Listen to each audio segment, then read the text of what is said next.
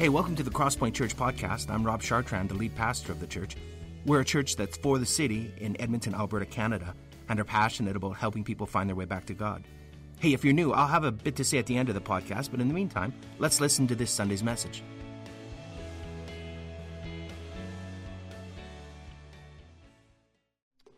Well, hey, good morning, everyone. Welcome to Crosspoint. For those of you new, so glad you're here with us. My name is Rob, and I hope to meet you, maybe today after the gathering. Also, welcome to those who are online, joining us in their pajamas or whatever you're wearing. We welcome you. We're glad you're here with us today. Hey, we're continuing in a teaching series, and we're in the book of Philippians. And one of the things we've been encouraging our Crosspoint family to do is, if you have a Bible, your own Bible, to bring your Bible to the gathering as we walk through this series. Because, there's just something, I don't know how to describe it, but something unique about reading the Word from your own Bible. And so we're encouraging you to be analog, to go old school, to work with some paper as we go through this, because we want to live in the text, but we also want the text to live in us. So if you don't have a Bible this morning, that's okay. We have extra paper Bibles that we're going to, if you want one, just scooch up put up your hand there, and we'll be happy to throw one your way, and we're going to go there. So if you're new at church, and maybe the Bible is unfamiliar to you, and you're wondering, well, where do we go to find the book of Philippians? Because that's where we are. You can actually flip open the front of your Bible, and you'll see a table of contents there. Go to the New Testament, and go down a few books, maybe about 8 books, and you see the book of Philippians. You see the page, and you'll find your way there, easy as pie. So hope you find your way there this morning. We're going to start in Philippians chapter 1 and verse 18. I don't know about you. How many of you own an iPhone? Any of you own an iPhone? I don't know why they started doing this, but they started sending me this notification, and it comes every single Sunday morning. And it's a notification on my screen use of my phone. Any of you get that notification? Any of you embarrassed about how much time you're actually looking at your device? I looked at one of my worst weeks, and I'm confessing here before you, okay? 16 hours, almost 17 hours on entertainment that week. Mind you, I watch movies while I do dishes, so okay, you'll give me that. I don't do dishes. 7 hours social networking, 3 hours, 7 minutes productivity. What does that say about me? Okay, what does that say? Total screen time for that 1 week, 35 hours, 3 minutes. More than a day and a half looking at this creepy little device. Okay. Yeah, you say, wow, you look at your screen time, you see what you discover, all right? Unless you got a flip phone or an abacus. I don't know about you, but lately I found it's increasingly difficult to be focused in the culture that we're in. It just seems like there are just more and more things for me to do. There are more and more things that are coming my way, and maybe more and more things that I just kind of get to do. Lately, I've been reading this great book. It's called Essentialism, and it's by Greg McKeown. And it's not a Christian book, but that doesn't matter. It's a good book, and it's true what it's saying. And I found it fascinating as I found my way through this book. There is essentialism is a growing movement in a culture that has gone mad with an undisciplined pursuit of more. At its core, essentialism isn't so much about how to get things done, but it's about getting the right things done. It's about making the wisest investment of your time and your energy in order to make your greatest contribution in the world. That's essentialism. So the essentialist chooses to live by design rather than by default. Some people, they just kind of coast through life like a ship that's afloat on the waters without an anchor, without a rudder. But the essentialist says instead of being constantly reactive, they choose to be proactive. And because of this, they will choose to focus on a few vital things rather than on many trivial things. They encourage and they eliminate the non-essentials from their lives. But here's the thing. If you're going to get rid of the non-essentials from your life, you actually have to figure out, you have to decide what is most essential in your life. And this requires discipline. And it requires really having a clear understanding of your highest purpose in life. So, pop quiz. You don't have to answer this out loud. Don't answer this out loud. On a scale of 1 to 10, with 10 being an essentialist and 1 being a non-essentialist, where do you find yourself on that scale? Are you an essentialist or a non-essentialist? If you think about essentialism, it kind of flies in the face of our culture's values, doesn't it? I mean, our lives are stuffed with non-essential pursuits. It's like a 50-year-old, overweight, middle-aged man trying to put on skinny jeans. That's our lives. And much of this is due to kind of an exponential increase in choices that's happened in the past few decades. I mean, we have more options now than at any other time in human history. Options about what to purchase, where to go, what to do with our time. We live in a world of options here in the Western world. So because of that, there's also a ton of social pressure to have more or to do more because of our online interconnectedness. Some people experience FOMO all the time, the fear of missing out. And this FOMO drives them to almost to paralysis because they don't know what to do. There's just so many options that are out there. I mean, did you see the latest series on Netflix or Crave or Prime or Disney Plus, right? Have you been online lately? Did you see that on Instagram? Did you see that on Facebook? I mean, did you read that article? Did you listen to that podcast? Did you watch that YouTube video? Maddie has a dog. We should get a dog. Somebody has a dog, right? I saw Tony, he went to that new restaurant last week. We should go. It's an amazing restaurant. So we have this stuff coming at us all the time, bombarding us. And so because of that, we try and cram even more activities into our already overscheduled lives. You know what's fascinating is that the word priority was first brought into the English language in the 1400s. And when priority was brought into the English language, it was singular. There was no such thing as priorities. The priority meant the first thing because it meant it was that one thing that was prior to all other things.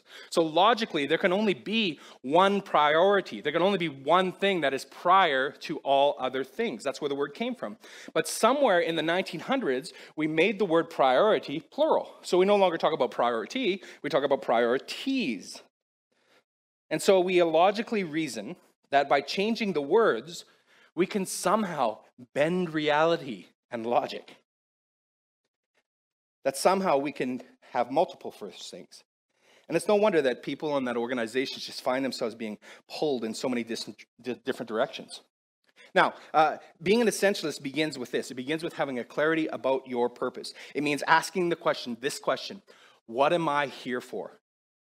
And from there becomes this disciplined approach to prioritizing what's most important and eliminating what's non-essential in your lives. I don't know about you, but I find it's very easy to get distracted in this world of a million options. That the undisciplined pursuit of more is costing me more and more every day. Because the truth is, here's the thing, is I'm finite. And you're finite.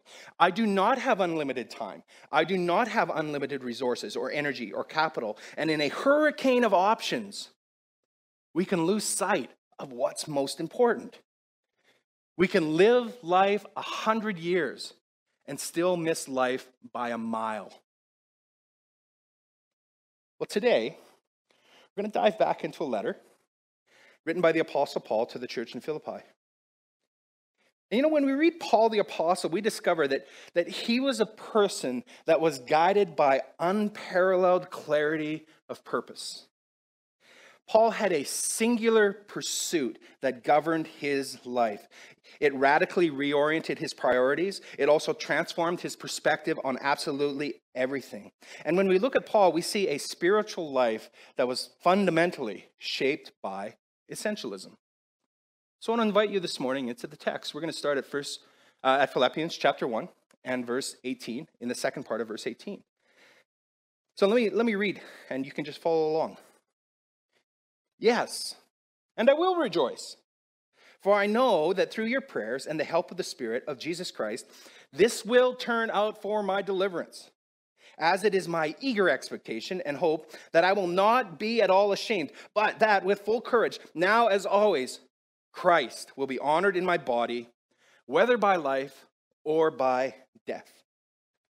Now, we see the first glimpse of this singular pursuit in verse 20. Paul said that he wants Christ to be honored in his body.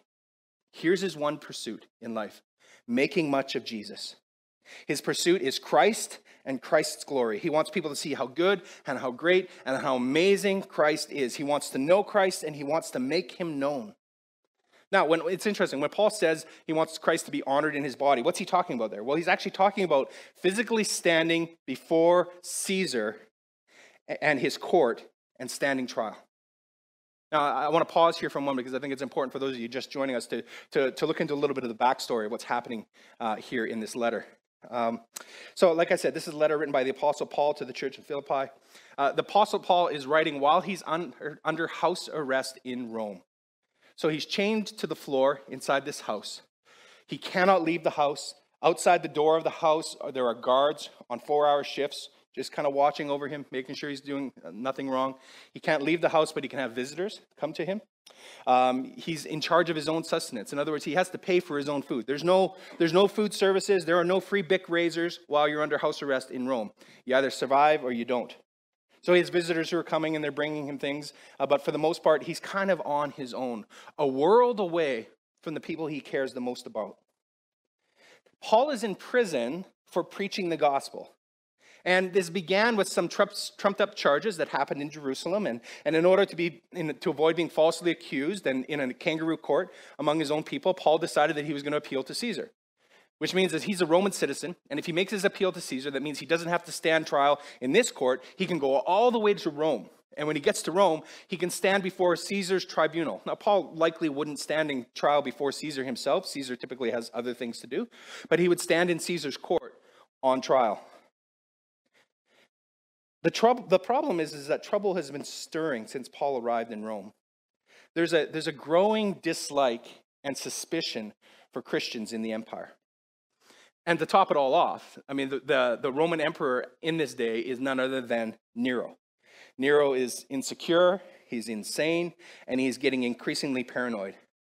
Nero had this tendency, right? He had this tendency to eliminate all opposition. I mean, he killed his wife because he wanted to marry somebody else. He's killed his mother. He killed members of the high court in that day and age because he was typically paranoid and he wanted just to be in control. He was a bit of a control freak. But now Nero has heard about this new religious movement that's happening out there in the empire. And the people of this movement are following this resurrected Son of God. The King of Kings and Lord of Lords is what they're calling him. And he hears that, then Rome hears that this king is going to come and he's going to bring about a new world and he's going to fix everything. And before this king, all the nations and every other king, every knee will bow. The Christian movement is a threat to the empire, even though it doesn't intend to be. It's not a political movement. It's just a movement of belief and of people surrendering their lives to Jesus. But the Christian movement is a threat to the empire nonetheless. And here's the thing, when you move against the empire strikes back. And in just a few years, the great fire of Rome would burn. And Nero would blame the Christians. And the first empire persecution against Christians would be launched by Nero himself. So this tension, this pressure is there now with Paul as he's writing in prison. And that's important when we try to understand the depth of what Paul is saying here.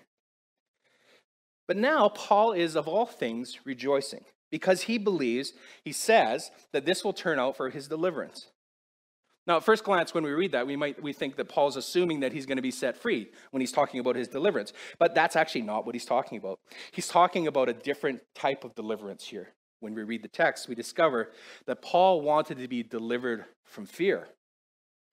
Paul wanted to be able to stand before Caesar's court with courage, to testify fearlessly about Jesus and the resurrection, to share the good news of the kingdom. And he didn't want to be ashamed of anything he said or anything he did. So it didn't matter if he lived or died. That wasn't the big deal here. What mattered to Paul was that Christ would be honored in his body. Paul wanted to make much of Jesus. This, in fact, was Paul's singular pursuit. That's what he wanted to do.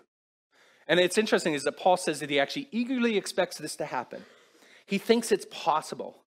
I mean, let's look at that in verse 19. He says it's possible through your prayers and the help of the Spirit. See, Paul understood that the kingdom of God advances on its knees. It's when the people of God stop trusting in their own strength and they start relying on God's strength and power. And it's not by might and it's not by power, but it's by my Spirit, says the Lord. And Paul understood that the prayers of the church ultimately would catalyze the power of the Spirit, and the Spirit would become Paul's entire sense of courage. You know, Paul was likely aware about what Jesus said to his disciples more than 30 years prior to this. He would have heard about this. Jesus said that to his disciples, one day they would stand before rulers and synagogues and leaders, and they would have to give an account and defend the gospel. But when they did that, they would not be alone. Let's pick up the text. Here's what Jesus said to his disciples, Luke chapter 12, verse 11. And when they bring you before the synagogues, this is Jesus sharing with his disciples, and the rulers and the authorities, do not be anxious about how you should defend yourself or what you should say, for the Holy Spirit will teach you in that very hour what you ought to say. So even though Paul was locked in chains, he was standing on the promise of Jesus. The Holy Spirit would give him the words to say. He would have sufficient courage for what he needed to do in that moment. Friends, the truth is that when we call out to God, our prayers ignite the Spirit's power, and that ultimately leads to courage. I mean, you might remember the story from the early church. It's in Acts chapter 3 and 4 about Peter and John. They healed a crippled beggar. Maybe you remember that story? And after they healed the crippled beggar, everybody's like, whoa, what's going on? So they said, well, let's tell you what's going on. Let me tell you about Jesus. So they start telling about Jesus. Well, the religious authorities hear about this, and they're like, well, they don't want anything to do with that. So they come in and they shut things down. And then they arrest Peter and John. They put them in jail. The next morning, they come out of jail, and they have to stand before the religious leaders, the most powerful people in all of Jerusalem. They stand before him. And he says, okay, let's unpack this. What is it you're doing? And after they hear it all, and they notice the courage of these guys, they say to them, okay, we're going to let you go, but we want to say this. Don't speak about Jesus. And they threatened them. If you talk about Jesus, there'll be consequences. Of course, Peter and John say, well, what else can we do? Of course we're going to talk about Jesus. And then Peter and John went back to the church, and they gathered together with the church. And when the church heard about this, and they heard about the threat that was there, they called out to God. And they said, Father, sovereign God, would you stretch out your hand, and would you perform miracles, and would you give us courage? And here's the response to that prayer, the people of God calling out to God. Here's what it says. It says, and when they had prayed, the place in which they were gathered together was shaken. And they were all filled with the Holy Spirit, and they continued to speak the word of God with what? With boldness. I imagine, what would that have been like, right? To have the rafters of the building shaken during the prayer meeting. The power of God. Here's the thing, is that prayer catalyzes the Holy Spirit, the power of the Holy Spirit among us. And the result of that is boldness. It's boldness. This is why I think Crosspoint is so important, that we become a people of prayer. People who call out to God, who trust in the Spirit's power at work among us, in us and through us, filled with the Holy Spirit. Because here's the thing, Paul believed this, and he eagerly expected that the Holy Spirit would come, and he would be able to make much of Jesus, which was his singular pursuit. Well, let's keep looking at the text. Let's pick it up at verse 21. Here's what Paul says. He says this, very famous verse. For to me, to live is Christ, and to die is gain. If I'm to live in the flesh, that means fruitful labor for me. What shall I choose? I cannot tell. I mean, I'm hard pressed between the two. My desire is to depart and be with Christ, for that is much far better. But to remain in the flesh is more necessary on your account. Well, convinced of this, I know that I will remain and continue with you all for your progress and joy in the faith, so that in me you may have ample cause to glory in Christ Jesus because of my coming to you again. So Paul is basically summarizing his singular pursuit in one clear statement. Here it is. To live is Christ. He's saying his life came from Christ. He's saying that his life was wrapped up in Christ. He lived his life for Christ. Christ was the priority. Christ was the singular pursuit of Paul. And because Christ was Paul's singular pursuit, what it did is it radically reoriented all of his priorities and his pursuits. It also transformed his perspective on absolutely everything, including life and death. See, Paul was facing a dilemma that was essentially beyond his control. And the dilemma was this: would he live or would he die? And many of us have faced the dilemmas before. What is the dilemma? Well, a dilemma is a situation in which a difficult choice has to be made between two or more alternatives. And typically, all of these alternatives are pretty undesirable. That's a dilemma. How many of you ever played the game Would You Rather before? You ever played that game before? There's these little books that used to be published called Would You Rather, filled with these would you rather kinds of questions. Would you rather presents two alternatives, two questions. And typically there are dilemmas that you don't want to face, and you have to choose between the two. It's a great game you can play among your friends. Matter of fact, I think we should play it this morning. Let me give you some examples. Here's one. Let's put it up. Would you rather lose the ability to read or the ability to speak? Tough one. That's a dilemma. Here's another one. Would you rather be married to a 10 with a bad personality or married to a 4 with a great personality? Do not look at your husband or your wife. How about this one? Would you rather lose the ability to lie or believe everything you're told? Another one. I like this one. Would you rather, for the rest of your life, have every shirt you wear be itchy or only be able to use one-ply toilet paper?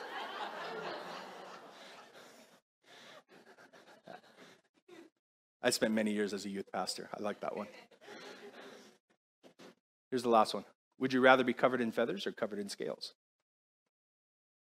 As a matter of fact, why don't we take a moment, why don't we interrupt this sermon for you to just have a conversation with the person beside you? Why don't you answer that question? Would you rather be covered in feathers or covered in scales? And you need to argue your case. I'm going to give you 1 minute. Okay, ready? Go.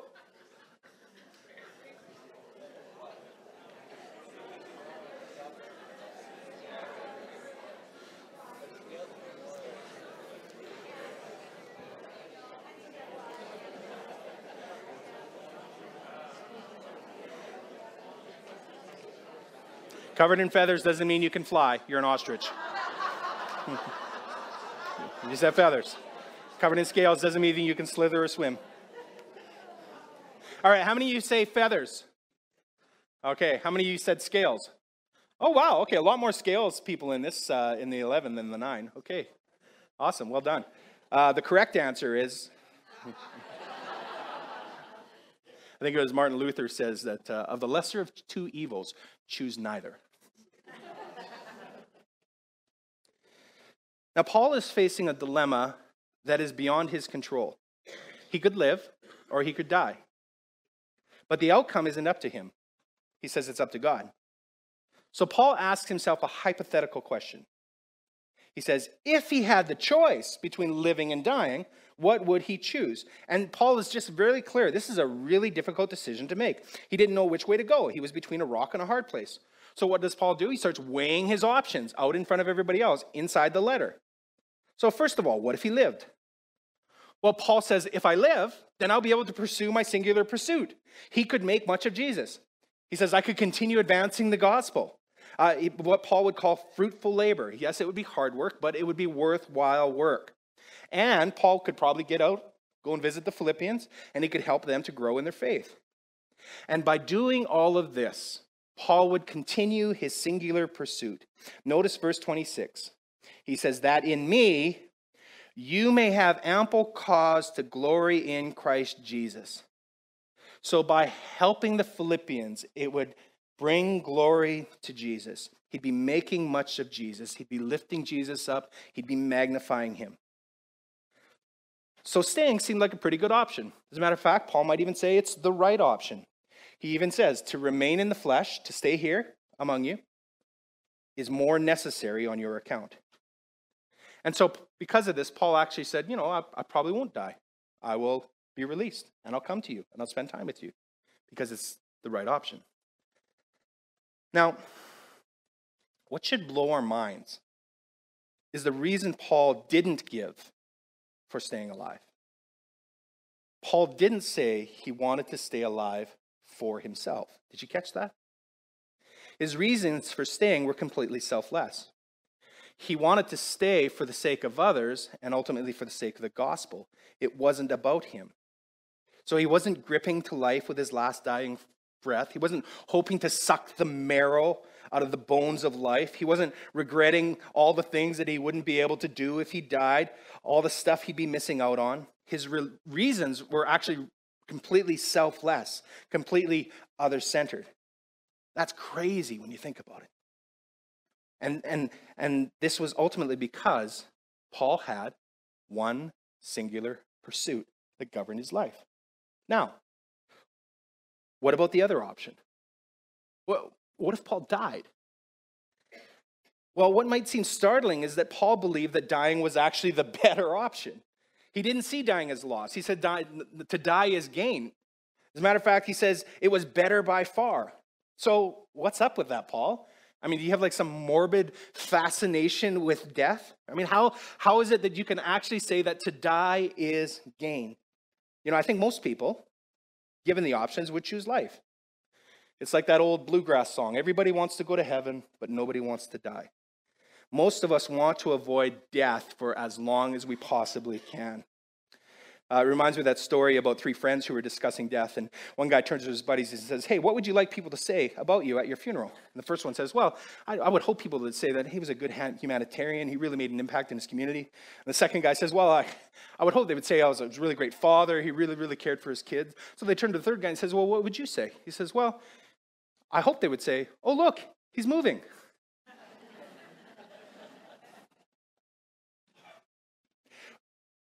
You know, when you're young, you really think about death. I can remember in my 20s seeing death as just this far-off future event, and I was untouched. It was untouchable. You know, I was untouchable.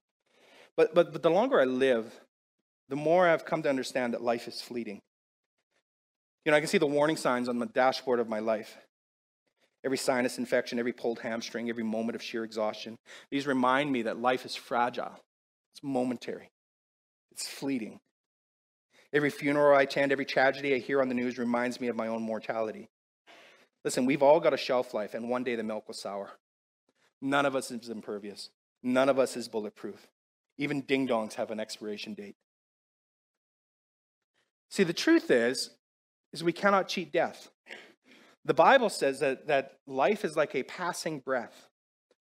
Or it says it's like the morning mist that lingers for a while but dissolves in the rising sun. Death kills 100% of people 100% of the time. And the odds are never in our favor. And I want you to think about this morning. Do you prefer talking about death, or would you rather change the subject? You know, Philip of Macedon, he was the father of Alexander the Great. He commissioned a servant to stand in his presence every single day, and that servant had one task. He was simply to say to Philip, Philip, today you will die. That was a person who wanted to be reminded of their mortality. Can you imagine that? In contrast, Louis XIV from France made it law that the word death could never be spoken in his presence. I wonder if more of us are probably like Louis rather than Philip. We'd rather deny death than face it. You know, recently I saw the movie A Beautiful Day in the Neighborhood, and I talked about this a couple of weeks ago. The movie's about Mr. Rogers, and it gives you a brief glimpse into the kind of person he was. But there's just one scene in the movie, near the end of the movie, where a friend invites Mr. Rogers to his father's house, and his father is on his deathbed, literally. And the deathbed is in the living room, and the father is dying. And the family's all gathered there around the bed, and they're talking and whatnot. And at one point in the conversation, the subject of death comes up. And then there's this awkward silence. Everybody's looking at their shoes. But Mr. Rogers decides he's going to be the courageous one, and he speaks up. And he says it in his calm, reassuring voice. And I love this because this is an actual quote from Mr. Rogers that they inserted into the movie. And here's what he says. He says, you know, most people find it difficult to talk about death. But to die is human. And anything that's human is mentionable. And anything that is mentionable is manageable. The Apostle Paul was comfortable talking about death. Even though death was staring him right in the face, he wasn't afraid of it. And it's because Paul believed that death wasn't the end of the story. Paul believed that Jesus, in fact, had defeated death. That Jesus died on a cross to pay the penalty for our death. That Jesus rose again from the dead, demonstrating his victory over sin and death and the grave.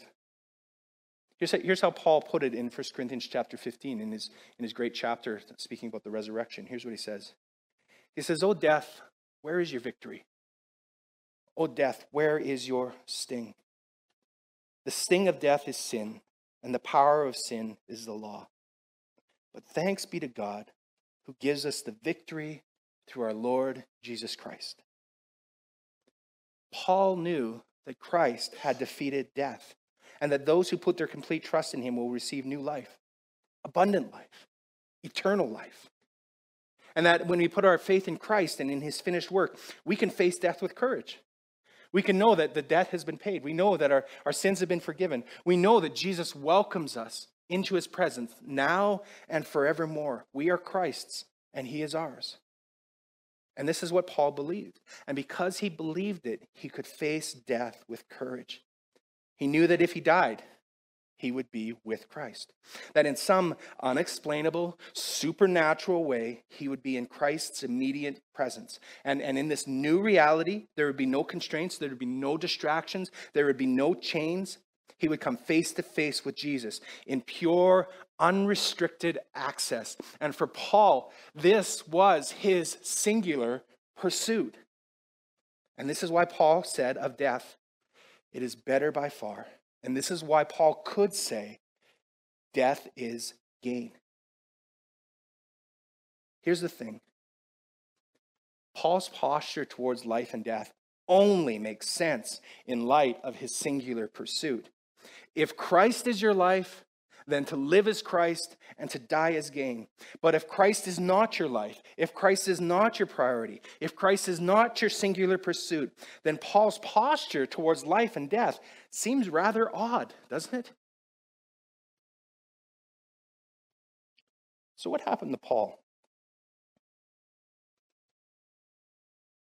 Do you know, after Paul's letter to the Philippians, the animosity towards Christians just continued to grow and to brew, which didn't, of course, help Paul's case at all. After Nero began persecuting Christians, the likeliness of Paul's death actually increased, and it continued to increase. And church tradition says that Paul was actually transferred from house arrest to a place called the Mamertine Dungeon, in this basement of this building, cold and dark. And that the reality of his execution increased day by day as Nero grew more paranoid and Nero grew more unstable. From the Mamertine Dungeon, Paul wrote what many believe was his last letter to his apprentice Timothy. Didn't write it to a church. He wrote it to a young man who was under his mentorship for many years. And here's what Paul wrote to Timothy, 2 Timothy 4, 6-8. You can almost see this as Paul's epitaph. He says, "For I'm already being poured out as a drink offering, and the time of my departure has come. I've fought the good fight. I've finished the race. I've kept the faith. And henceforth there is laid up for me the crown of righteousness, which the Lord, the righteous judge, will award to me on that day, and not only to me, but also to all who have loved his appearing." You know, I think the most poignant point in all of that is that Paul's prayer for courage had been answered. Do you remember what his expectation was back in verse 20 in Philippians? His expectation is that I would not be at all ashamed, but that with full courage, now as always, Christ will be honored in my body, whether by life or by death. Paul had kept his singular pursuit. He had made much of Jesus. He had fought the fight. He had finished the race. He had kept the faith. Much of church tradition states that Paul was beheaded at the command of Nero. And this took place on the Ostian Road outside of Rome. This would have happened in AD 67, about 3 years after Nero had burned Rome, and within a year of Nero's death. Now, there's another tradition that says Paul was released from Rome and made it as far as Spain to speak about Jesus, but this tradition comes from fewer sources and from much later sources. So I kind of lean towards the first story. And in this tradition, even in the second tradition, Paul later returned to Rome and was still executed by Nero. At the end of the day, Paul was executed by Nero. But Paul's death is not a demonstration of defeat. Here's the thing. God is glorified when people escape death, but God is also glorified when people die well. And ultimately, we know that death has been defeated through the cross. And as Paul wrote here to Timothy, the story wasn't over. The best was, in fact, yet to come. Christ would return. He would be the righteous judge. He would fix all things. He would make all new. He would bring in a new heaven and a new earth. And then he says this, he will reward his servants who long for his appearing. Do you long for his appearing this morning? Is Christ your singular pursuit? In the face of death, Do you have courage? Can you have courage through Christ? Now, I don't know about you, but when I read Paul and I read this particular section, I remember reading this section for the first time when I was a baby Christian over 30 years ago. And it just convicted me and it humbled me. I'm forced to ask myself, is Christ Jesus my singular pursuit? What am I living for? And ultimately, what am I willing to die for? And I realize these questions are very large and they're very grandiose in a world full of stinky diapers and buying houses and commuting and Netflix episodes, that these are just high and lofty questions. But here's the thing, is they should radically reorient my practices because they ultimately determine how I choose to live my life. They will transform my perspective as a follower of Jesus. And so Crosspoint, just this morning as we end, I want to give you an opportunity to respond to the message today in prayer, in whatever shape and whatever form that takes with you. Our practice during the month of February, and maybe beyond that, we'll see, but at least during February, is we want to do some reflective prayer at the end of our gathering. Instead of singing a final song, we want to give you an opportunity to respond. So I'm going to give you a couple of minutes to just focus on Christ. And I want to give you a couple of questions to consider. What would it look like to have Christ as your one singular pursuit?